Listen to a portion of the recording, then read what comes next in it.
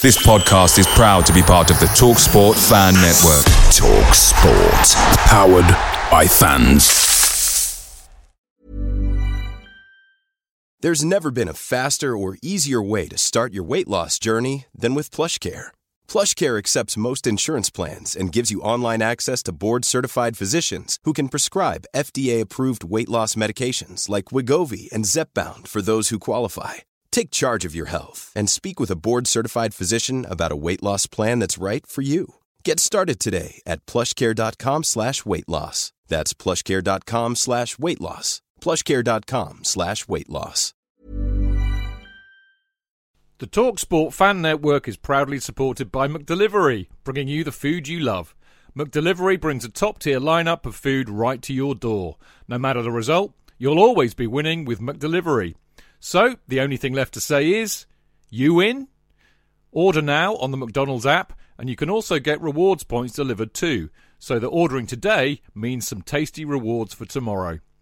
Only via app at participating restaurants. 18+, rewards registration required. Points only on menu items. Delivery fee and terms apply. See mcdonalds.com.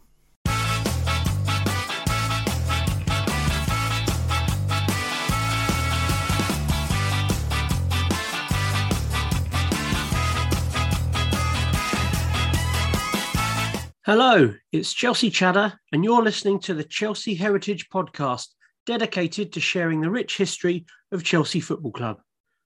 Each episode, I'll be joined by a guest, and we'll be talking about something from the club's past. Could be a manager, a player, an opposition, a particular season, or just perhaps a topic we think you'd like to hear. In this episode, we'll be taking a look back at Chelsea's 1970 FA Cup run. I'm joined by author and Chelsea encyclopedia, Neil Smithy Smith. Welcome, Neil. Thank you. Yes, pleased to be here. Yeah, and I'd like to ask you a few questions before we start, Neil, so that listeners can get to know you a little bit. First of all, how long have you been a Chelsea fan? Well, since the mid-60s. I went to my first game on the 9th of April, 1966, Easter Saturday, and we trounced West Ham 6-2 at Stamford Bridge. Nice. And can I ask why Chelsea and not anybody else? Well, I hail from Buckinghamshire, Ivor, and there was always a strong Chelsea connection with the village. I don't know what it was. It seemed that all my family had already been, my father, my uncles had already been to Stamford Bridge. They'd seen the championship side of 55. So, it was just passed down to me. And, of course, Peter Osgood was only up the road in Windsor. And, that there was just a sort of taste to it that Slough and Windsor and the village I lived in, Ivor, were a Chelsea stronghold. Okay. And in obviously the long time that you followed the Blues, just who have been your favourite players in that time, past or present or in between? Well, it all started with, Ozzy, Peter Osgood, as I've just said, Charlie Cook, Peter Bonetti, a lot of the people we're going to speak about. And then if you fast forward to the present sort of time, Zola, obviously Gianfranco Zola was just fantastic, great player, and Ruud Gullit as well. And of course, more recently, Frank Lampard, John Terry, Didier Drogba, Petr Cech, the backbone of that great side. Great. I wouldn't disagree with you with many of those players. So thanks, Neil. So here we go with Chelsea's 1970 FA Cup run. Chelsea finished the 1968-69 season in 5th place, and they reached the FA Cup 6th round, but were beaten by West Brom. The Blues played in the Intercities Fairs Cup as well, but they lost in the second round to DWS Amsterdam on the toss of a coin. In the summer of 69, Dave Sexton was Chelsea manager, and he began the season without any transfers being made. On the opening day, the Blues lost 4-1 to Liverpool at Anfield. That was followed by a 2-0 defeat away at West Ham. Chelsea only lost once in the league in the next 20 games. That was a 2-0 loss away at Leeds. But too many draws prevented them from challenging for the title. However, by the end of the calendar year, they had managed to climb up to 3rd in the table, but 10 points behind Leeds in 2nd, when you only got 2 points for a win. Neil, Chelsea were second favourites to win the FA Cup that season. How big was the FA Cup back then? I've always said this, that it was massive. if you, as schoolboys, you could name all the FA Cup winners by, year in, year out. But you'd probably at the same time, you might struggle to remember who won the league that year. I think winning the FA Cup, if you spoke to any schoolboy, what was their dream? To play in the FA Cup final at Wembley. Yeah, and I think times have slightly changed since then. But I know my dad, one of the things that he shared with me when I was little was, I'm not sure if it was made by Esso or whoever, but you used to get the FA Cup winning coin medals, and it went in this little folder thing that you got, and each team had their own one from when they won it. So I know how important it was back then to. Yeah, I had that, and I forget, but I was really annoyed that for years I struggled. I had one missing, and I think it was Blackburn Rovers or something, where they'd won it in the last century or something, and I just couldn't get that token. And strangely enough, I mentioned this on social media a couple of years ago, and someone sent me a link, and I managed to get it. So 50 years later, I managed to get that, and I had to go up in the attic to find that board that you put those cup tokens on. Nice. Well, that's a nice ending to that. That's great. Back to this. So Chelsea started 1970 with an FA Cup tie against Birmingham from Division 2. They played at Stamford Bridge on the 3rd of January, and Chelsea wore a yellow kit for this game. Birmingham had 2 former Chelsea players in their lineup, Bert Murray and Tony Haitley. Murray had won the League Cup with the Blues back in 1965. Haitley was signed by Tommy Docherty back in 1966 for a club record £100,000 from Aston Villa. He was at the club for less than a season, but he did score the winning goal against Leeds in the 1967 FA Cup semi-final, and he also played in the 2-1 defeat versus Spurs in the final, which ended up being his last game before being transferred to Liverpool for £95,000. During the game against Birmingham, Alan Hudson crossed the ball for Peter Osgood to score the first goal for Chelsea just before half-time, and Ian Hutchinson scored twice in the second half to give Chelsea an easy 3-0 win. Now, Neil, you were at this game. What do you remember about it, and what can you tell us about Ian Hutchinson? Well, like you say, we wore yellow and blue at home, and I was very superstitious because, like we've just mentioned, the season before, we'd played in yellow and blue against the Midlands team, West Bromwich Albion, who wore all white, and they'd beaten us 2-1. So I had trepidation that, history could repeat itself. But Birmingham weren't that good. I mean, as you said, I think they were mid-table. I don't even remember them having much of a vocal support that day either, which was surprising. And as you say, Hutch got a couple of routine Hutch goals in the second half where the ball was played in front of him, and he got his head down, shook off a couple of defenders, and smashed it in the shed end. But yeah, he was one of the bravest players. I've said this lots of times. He came back after I think a couple of broken legs, and he had a lot of injuries. But he was one of the bravest players I ever saw pull the shirt on. And to think that he was signed for £5,000 from a non-league side in Cambridge, that was a pretty good signing for the club, really. That's right. In the 4th round, Chelsea were paired with Burnley. The same thing happened in the 1955-56 season. But actually that tie was settled after a 4th replay was needed, and that was a record at the time for the competition. On the 24th of January, the Blues hosted Burnley at Stamford Bridge, and Chelsea went 2-0 up through Johnny Hollins and Peter Osgood in the second half. Then Burnley scored 2 late goals to force a replay 3 days later. Osgood was unfit, so Charlie Cook took his place. Chelsea went 1-0 down when Ralph Coates scored after 35 minutes. Peter Houseman equalised with 20 minutes left to play to force the game into extra time. However, an early goal from Tommy Baldwin was set up by Houseman before Houseman scored a second late on in the match, giving Chelsea the win. After the match, Dave Sexton said, "I couldn't be more pleased with the way they played. My first job is to watch our opponents in tomorrow's replay between Spurs and Palace. And on the form we showed tonight, I don't care which side wins." Now, I know you were at the home game, but not the replay for this one, Neil. What are your memories of this tie? And also, what were managers like back then, and what are their similarities and differences between managers of today? Well, I think that, obviously the managers didn't have to, face the cameras. They didn't have to even speak to the press in those days. I'm trying to think who the Burnley manager was. I think it might have been a man called Harry Potts, but like all Dower Northerners, you didn't really get anything from him. And, it was interesting to hear you say then that Dave Sexton had quite a bit to say about the Burnley replay, but I don't remember much about, the first game and what the managers might have had to say about that. What I do remember was that, as you said, John Hollins scored with one of his trademark, 30-yarders, quite a low one, I think, at the shed end. And then Alan Hudson sublimely set up Peter Osgood for a far post header. If you've not seen this on YouTube, he juggles the ball up onto his thigh and then makes a beautiful cross to the far post where Peter Osgood beats Peter Meller and heads into the roof of the net. And we thought that was that. It was pretty routine.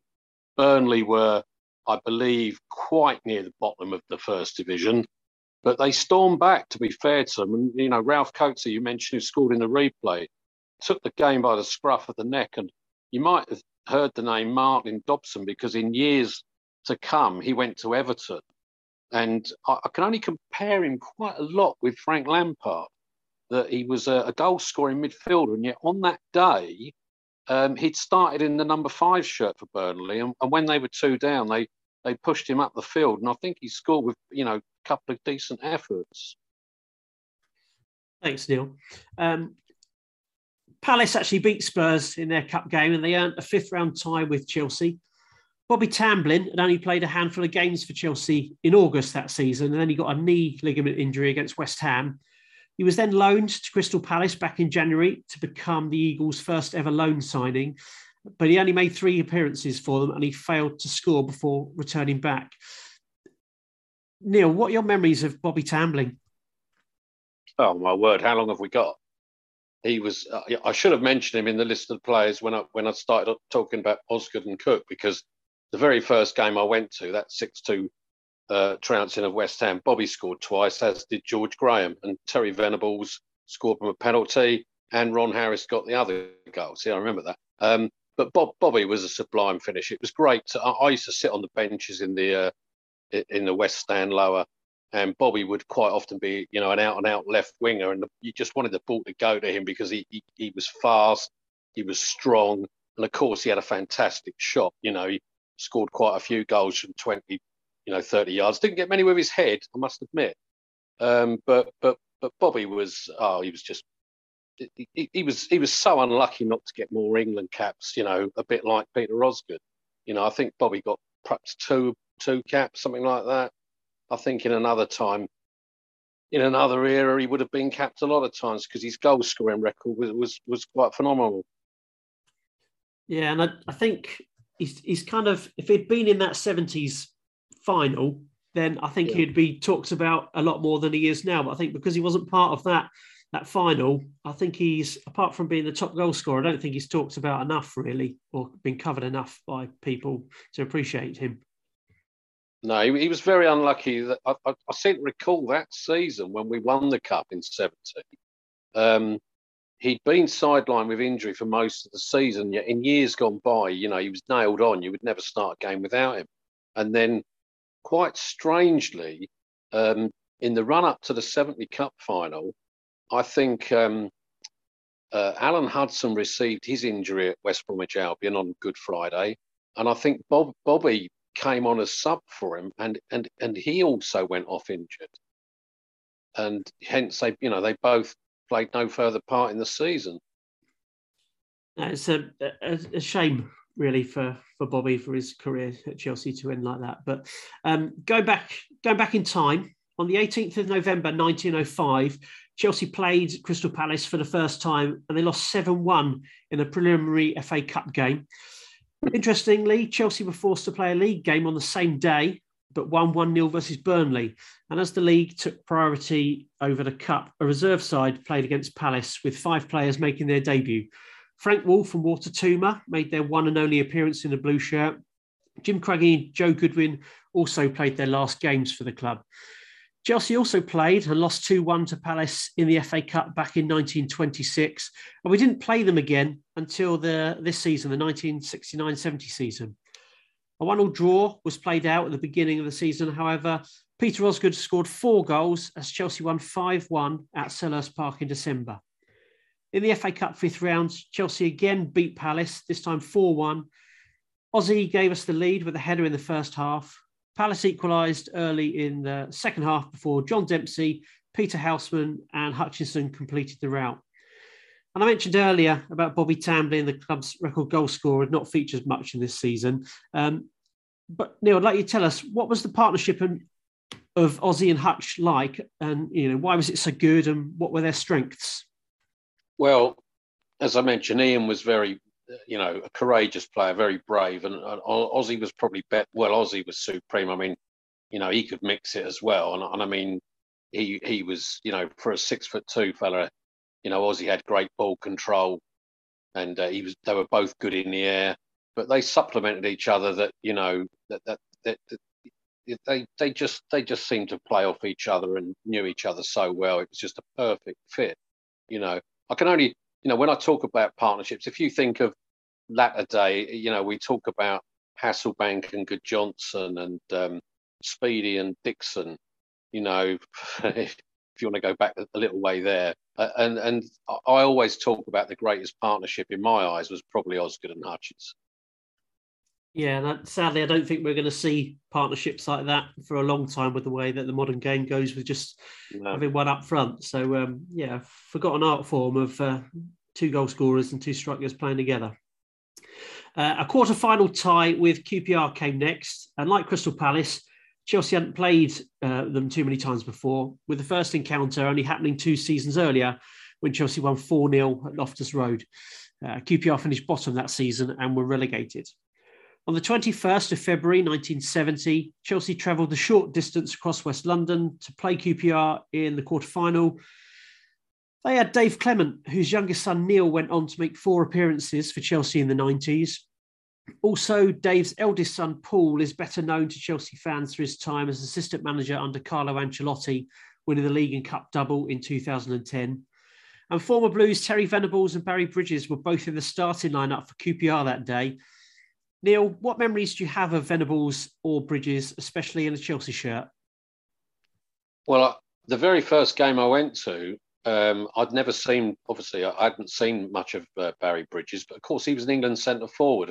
And when Ozzy was picked and wore the number 9, Barry Bridges moved out to the right wing and wore number 7. And I remember being on those benches at the West Stand, and I remember people around me saying, who is this upstart Osgood? Who does he think he is taking Barry Bridges' place? And I thought, well, Ozzy's, I'd seen Peter Osgood a couple of times. I thought, well, he's supreme. But that was the feeling. And I know Barry was very direct, and I think he got a few more England caps than 2 or 3. I think he played, quite a few times. But getting on to Terry Venables, of course, he had this sort of he was almost like, even if he wasn't the skipper, you still thought of him as being the skipper on the pitch, because I think this is where he fell out with Tommy Docherty, that the Doc would send them out with their instructions, and Venables would call them together with Ron Harris and sort of come up with some other ideas. And all I remember, the first thing I remember about Terry Venables was a game that I didn't go to, but I was told a lot about it, was where he scored a hat-trick against AS Roma in the Inter-Cities Fairs Cup. And bearing in mind Eddie McCready was sent off very early in the game, they beat Roma 4-1 with Terry Venables scoring, I think, his only hat-trick for the club. But he had an authority about him. He strolled a bit, but he I keep mentioning, I think he got a couple of England caps, but again, not very many. Lovely, thanks, Neil. Chelsea again were wearing yellow shirts and blue shorts, and they took an early lead after 7 minutes when Charlie Cook's cross found Davy Webb on the edge of the 6-yard box. Cook then found Ozzy a minute later, who made it 2-0. 20 minutes later, former Blue Barry Bridges was brought down by Eddie McCready, and a penalty was awarded to QPR. Terry Venables then took the penalty, which was saved by Peter Bonetti. However, the referee said that the cap moved too early and the kick had to be taken again. Venables made no mistake the second time, and he refused to celebrate the goal. Neil, what are your feelings about ex-players celebrating or not against their old club? And does any of these stick in your mind that you could tell us about?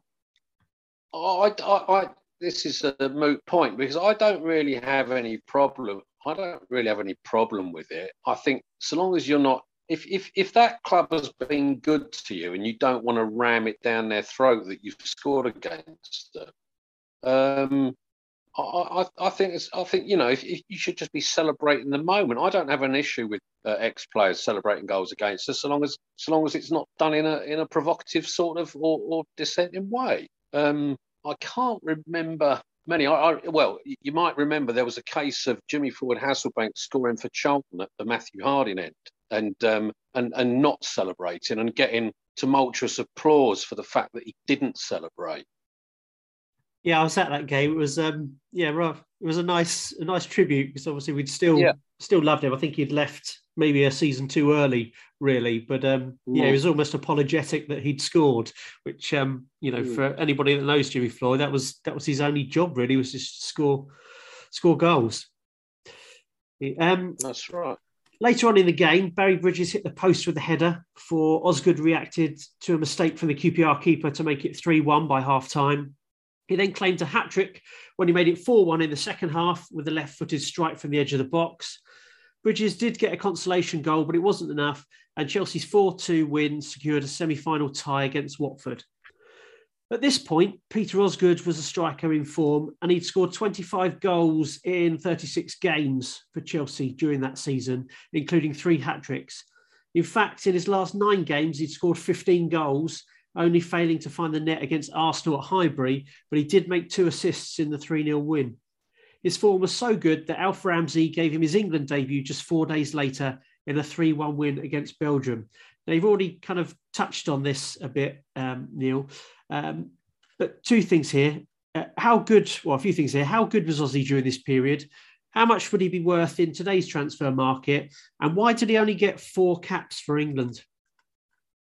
I'll start with the last bit about the 4 caps for England. If you speak to anyone around that era, there were a plethora of players who were termed as maverick, and Ozzy was one of them.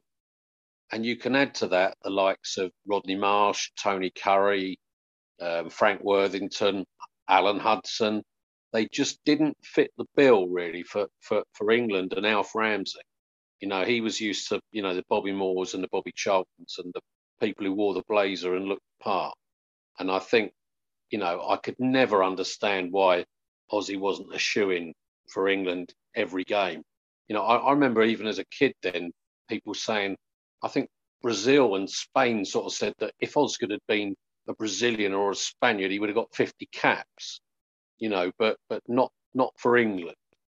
And, oh my word! I mean, if you were to put a value on him at the time, I mean, he was just probably the Rolls Royce of a centre forward. I mean, he was, in my eyes and in many people's eyes. I mean, he wasn't the routine like Tottenham had Martin Chivers, who played regularly for England. Now, Martin Chivers was a great finisher, but you never saw him take players on and dribble round them or come deep and get the ball and take it on like that. The goals that Ozzy got compared to the sort of routine finishes of Martin Chivers, you just couldn't compare them as footballers. And I remember Chivers he'd been a record buy for Spurs from Southampton, and I think at the time it was £125,000, and that was the transfer record at that time in about 67, 68, something like that. So if you were to put a price on Ozzy in today's market, my word, I'd probably say 150 to 200 million. Cheech. JK, in all the years you've been following Chelsea, you hardly ever miss a match, home or away. But how would you feel if you couldn't be there and it's not on TV? Oh, Cheech, I'd be bereft. Inconsolable. The thought of missing my beloved Blue Boys live. It's all too much. I know, JK, I know. It's all a bit too much, isn't it? Yes. Well, panic not. NordVPN have come to the rescue. They have? Yep, NordVPN allows us to watch any match, even if it's not on live TV here. They do? Yeah, they do. With just one click, they switch your virtual location to a country which is showing the match, and they act as your cyber bodyguard whilst online, protecting your personal data and sensitive info like card details and passwords. Oh, wow, great. But yeah, I bet that'll cost me a fortune. Actually, JK, it's only the price of a cup of coffee per month, and you can use your account across 6 devices. It's a bargain, JK, and best of all, no more tears for you. Oh, thank you, NordVPN. I'm so happy I could cry. Where do I sign up, Chidge?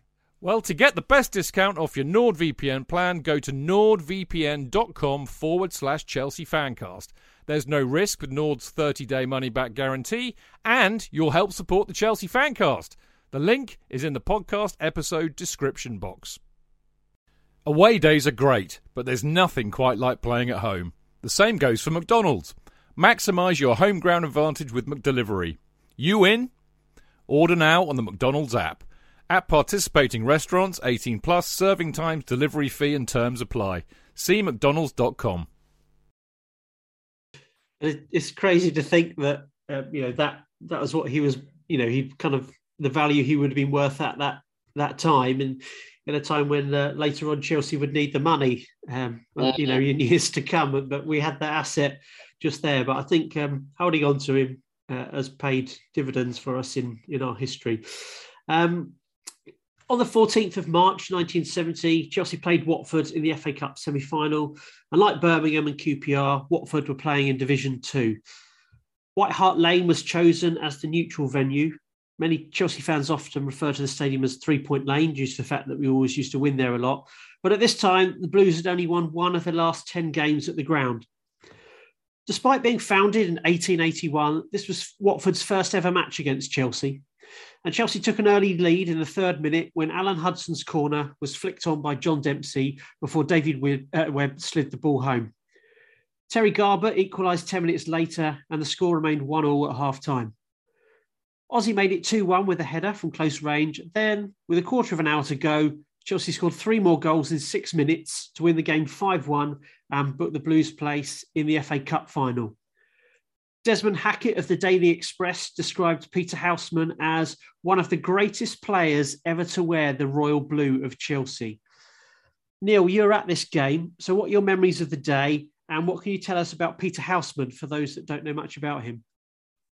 Well, anyone who might have caught footage of this on YouTube will see that the pitch was absolutely abysmal. It was just sand all over it. And for a while, we got a bit bogged down, and like you say, although we went in front after 2 or 3 minutes, Watford fought their way back into it, and I think the conditions suited them a lot better. And Terry Garber equalised with a long-range shot that bounced in front of Peter Bonetti.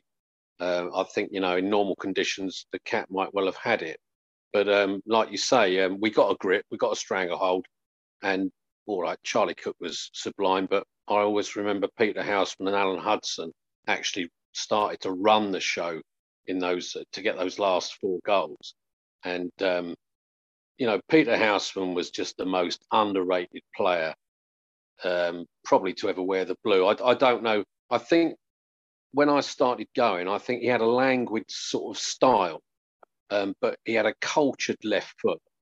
And, his teammates thought the world of him. And I think the other thing was that he was so neat and tidy that, unlike George Best with his shirt outside his shorts and his hair flying in the wind, Peter Houseman was a very neat young man. And I think for some reason people just sort of held that against him a bit.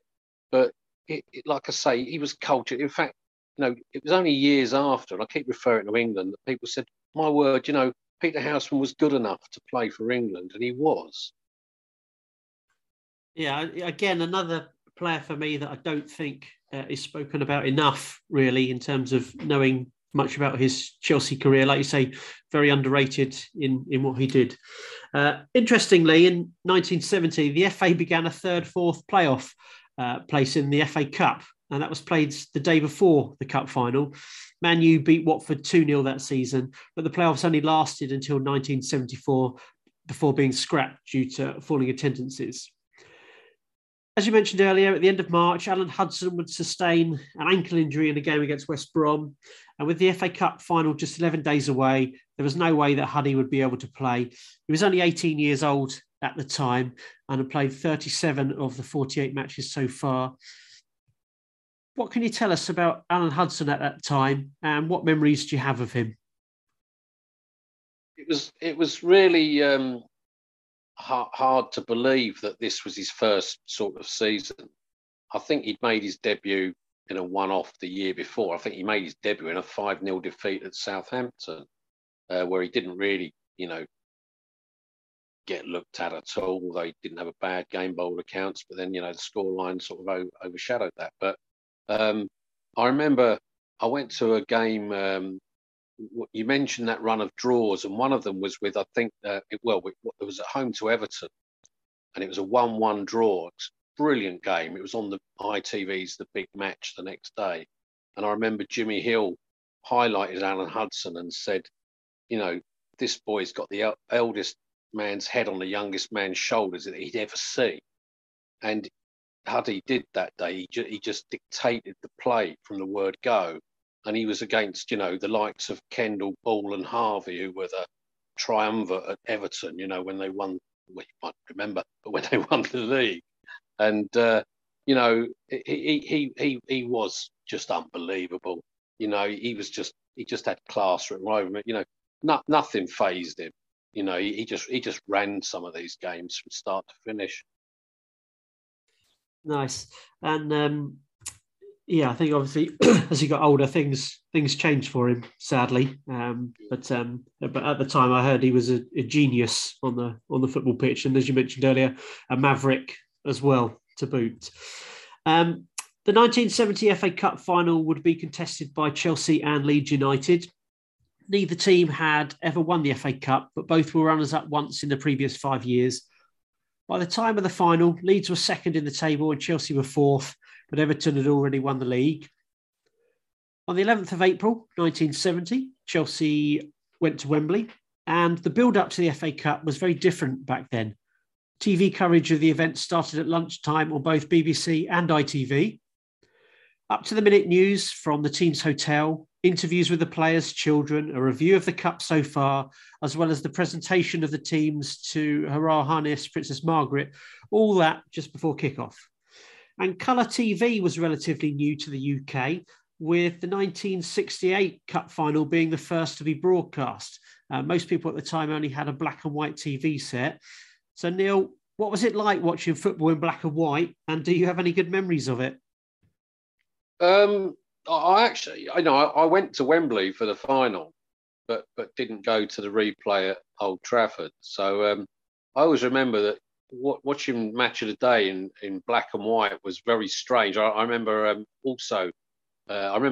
once everybody complained that the Big Match, who had their coverage on a Sunday afternoon, they had Arsenal playing Sheffield Wednesday one day, and both of them had like Wednesday used to wear a blue shirt with white sleeves, and Arsenal had their traditional red with white sleeves. Both of them had white shorts and white socks. So when you watched it in black and white on a Sunday afternoon, you hadn't got a clue who was who or which way they were going a lot of time. And I think this is what made them realise that something had to give. I mean, quite often, if you go back to the '67 Cup final, Chelsea and Spurs, we wore all blue and Tottenham wore all white, so that there was no, it was as plain as day that you could make out who was who. But no, I actually was in right at the front at the end where Ian Hutchinson's equaliser went in with 4 minutes left, just after Mick Jones had put Leeds in front. So just thinking about it now still makes the hairs on the back of my neck stand up. Nice. And as you say, yourself included in that crowd of 100,000 turned up at Wembley for the world's oldest and greatest cup competition. Captain Ron Harris led Chelsea out with the team wearing red tracksuit tops. and Leeds kicks the game off. Bonetti made a couple of good saves before Jack Charlton gave Leeds the lead after 20 minutes with a header from a corner. Ron Harris and Eddie McCready were on the line, but they both missed the ball as it crossed over. Peter Osgood later had a decent attempt, but that was saved off the line by Jack Charlton. 5 minutes before half-time, Chelsea were on the attack. Peter Houseman struck the ball from outside the box. It should have been an easy save for Gary Sprake in the Leeds goal, but his mistake made it 1-1. Neil, what was your reaction at Wembley when Houseman scored? Yeah, it was funny because it was like looking through a telescope, because I was in the very front row of the terrace behind the goal at the far end. So, I can remember Peter Houseman making quite a good connection and it going along the ground for quite a while. And it was only when we could see that Tommy Baldwin followed it into the net and had his arms raised that we realised that it had gone underneath Gary Spray. Nice. And if you haven't seen the goal, you'll realise how much of a mistake it was. But good for us. And both teams had several chances in the second half, with Leeds hitting the crossbar. In the 83rd minute, Leeds hit the post, and then the ball rebounded back to Mick Jones, who gave his team the 2-1 lead, as you mentioned earlier. And Bonetti looked dejected after a fine display.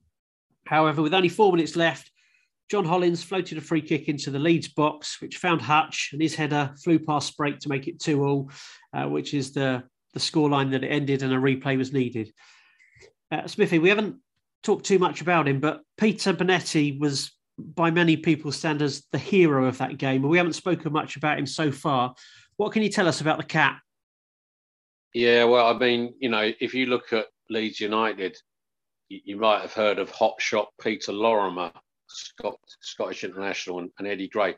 They were both good strikers of the ball from long range, and Peter made 3 or 4 excellent tip overs, from efforts from those two wingers, and all in all, he was the most agile goalkeeper you ever saw. I mean, unlike Banks and some of the others, Peter wasn't the most physical of men, but I believe he was 5'10". I don't think he was 6 foot tall, but he was so agile, hence the nickname the Cat, that he caught the eye all the time, with his saves. And I can remember as a kid watching Match of the Day on a Saturday night, and Kenneth Woolstenholme waxing lyrical about him as a goalkeeper, and he always liked to be, I think, on the receiving end. He always said that if he was having to make save after save, that kept him trim, whereas if he didn't have much to do, there was every chance he might let one in, like, well, not like Sprake, but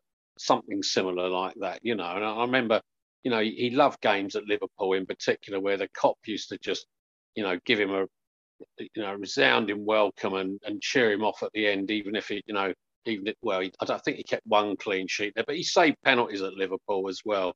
So I could talk about Peter Bonetti all day. I was pleased to be at the memorial, the service last season, and he was just one of the greatest goalkeepers ever. Lovely. I'd like to take you up on that opportunity of talking about Bonetti at length in another episode. Neil, that would be fantastic if you'd be happy to do that.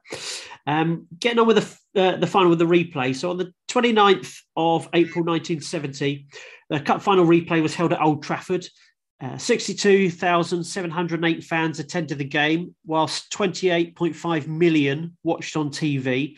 It was the 4th highest ever TV audience for a special event, with the most being 32 million for the 1966 World Cup final. Chelsea fielded the same lineup as the first game, but there was a change of kit, as you mentioned earlier. This time they wore yellow socks rather than their traditional white. And there's been a lot of talk about kits over the years, and Nike released a 1970 inspired version for just one game 50 years after this. Neil, what's your thought of the 1970s Cup final kit, and what are your best or worst kits in our history, in your opinion? Yeah, when they brought that kit out and we wore it for that one game, I was very disappointed. I think it was against Nottingham Forest. Was it last season, the season before? And I thought that we it was every chance that we might roll it out and wear it on another occasion, because everybody said I like the plainish kits, the retro kits. I really thought that was the fact that it had so much history that we won the cup wearing it. Whenever we then wore the yellow golden stockings in away games, I always, it just brought back nostalgia. You thought, this is the kit, and you wanted to wear it whenever possible. But getting on to the worst one, although some great players wore it, I never got my head round when we made that change to graphite and tangerine, worn by Ruud Gullit and Mark Hughes and that era. I forget what year it was. It must have been, I don't know, 94, something like that. Yeah, 94, 95, yeah. Yeah, I just couldn't get my head, it looked too jazzy. And as for graphite and tangerine, or grey and orange as I called it, I didn't really like that one.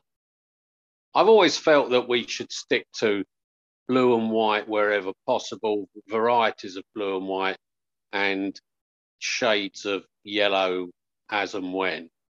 Some of the kits we've had in recent years, some of the black ones I haven't, really got my head round, but I always like to see us, wearing, if we can't wear blue, I like to see some sort of variety of white or yellow.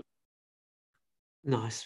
I wouldn't disagree with you, but my son is very happy to wear anything Chelsea, but he wears the yellow kit quite a lot, but he likes the green and orange one that they've had this season as well.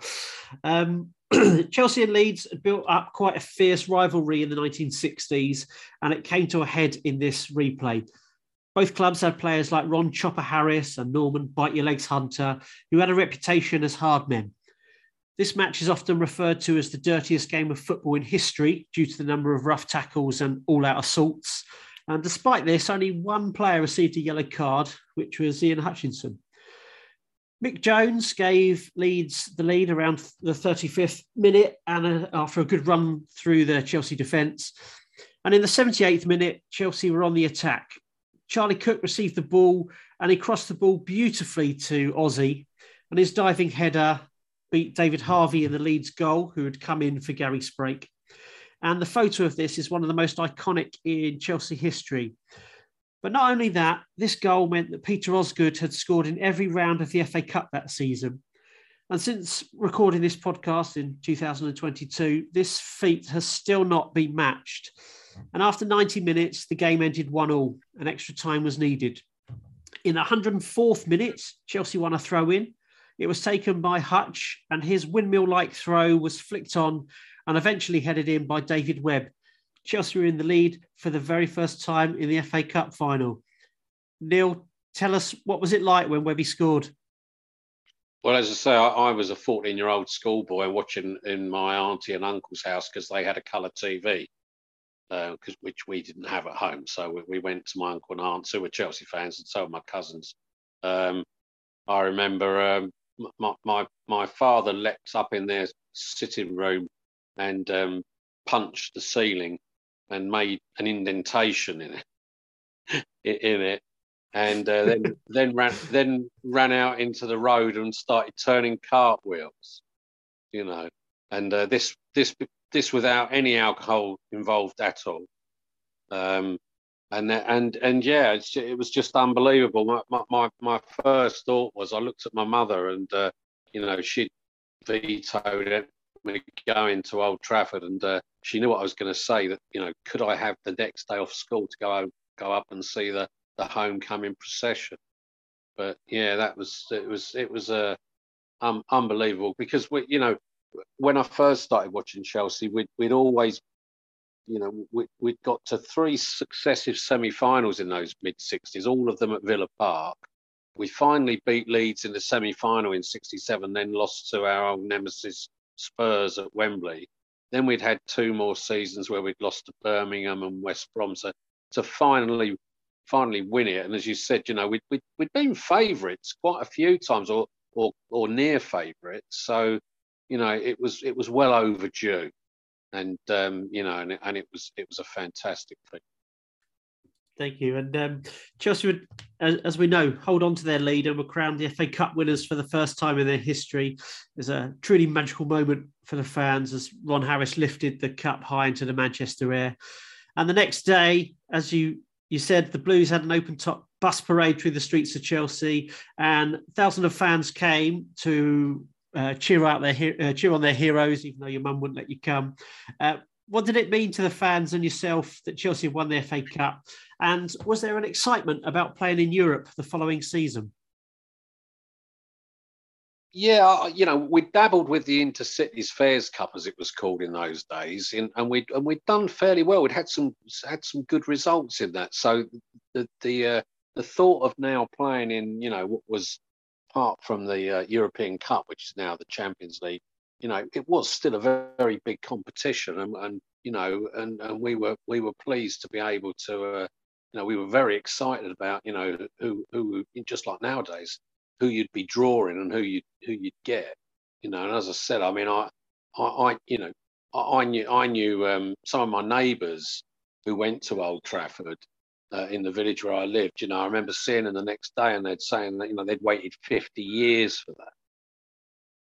So it was fantastic that that those people had actually seen us carry the cup. I mean, I'd only been going 5 or 6 years, but some of these fellas had been it was the highlight of their Chelsea supporting careers. Nice. And I think today that's kind of been lost for a lot of people because we've been so successful, that people growing up are just used to us winning trophies. But for a different generation, it was very different and very, very special to win those trophies when they happened. So, and there you have it. So Chelsea won their first FA Cup back in 1970 and have gone on to win many more trophies since then. Smithy, how would you summarise that cup run and also that team of 1970? Well, if you think about it, I was just looking. Sadly, Alan Hudson couldn't make the final, and yet it was the same 12 basically. Tommy Baldwin came in for Alan Hudson, and as you said, Ozzy missed the Burnley game, and I think Charlie Cook missed a couple. I think he missed the Burnley game and that, but it was the 12 plus Marvin Hinton, so it was a very select band of players. I think Marvin Hinton was named number 12 for every game, and yet only came on in extra time for Ron Harris at Wembley, and then just as a last few minutes at Old Trafford, he replaced Peter Osgood. So it was a very select, tight band of players, and I think the thing that people remember is that Leeds were a bit of a killing machine, really. They didn't have our panache, they didn't have our flair, they didn't have a Charlie Cook or a Peter Osgood, in their side. I think that the neutrals. I think a lot of people said to me that they wanted Chelsea to win the cup. Yeah, lots changed since then, certainly. Yes, unfortunately. Yeah. Well, thank you for that, Smithy. If people wanted to follow you, where can they find you? I'm at Smithy Eaststand on Twitter. Great, and I know you've got a Chelsea book. I'll let you have a little plug if you wanted to mention anything about that at all. Yeah, it's been out a few years now. It's titled A Chelsea A to Z. Where were you when we were shocking? And it's on Amazon. So if you haven't got it, go and get it now, or get it for a friend for birthday, Christmas, bar mitzvahs. That catalogue's an A to Z. I was just thinking of all the different games that we weren't too good in over the time that I've been supporting Chelsea, because other people had brought books out about the good times, and I just thought, a bit tongue-in-cheek, I just sort of catalogued a load of away days which weren't too clever. Yeah, and it's those days that I also contribute to the CFC UK fanzine. I do a trivia piece in there for every issue. Yeah, and if you haven't done the quiz, if you've ever tried it, you've really got to know your stuff, Smithy, to to do well. But it's a good learning tool at the same time. So thanks very much. That's the end of this episode. Thanks for listening to the Chelsea Heritage Podcast with your host, Chelsea Chatter. Subscribe to our podcast on iTunes, Google Play, or wherever you get your podcasts from.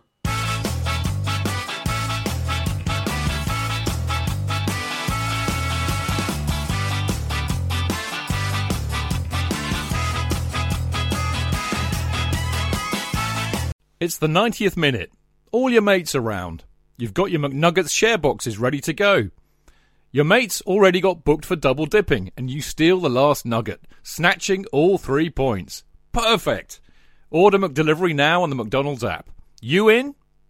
At participating restaurants, 18 plus, serving times, delivery fee and terms apply. See mcdonalds.com. Hey, it's Paige DeSorbo from Giggly Squad. High quality fashion without the price tag. Say hello to Quince. I'm snagging high-end essentials like cozy cashmere sweaters, sleek leather jackets, fine jewelry, and so much more. With Quince being 50 to 80% less than similar brands. And they partner with factories that prioritize safe, ethical, and responsible manufacturing. I love that. Luxury quality within reach. Go to quince.com/style to get free shipping and 365-day returns on your next order. Quince.com/style.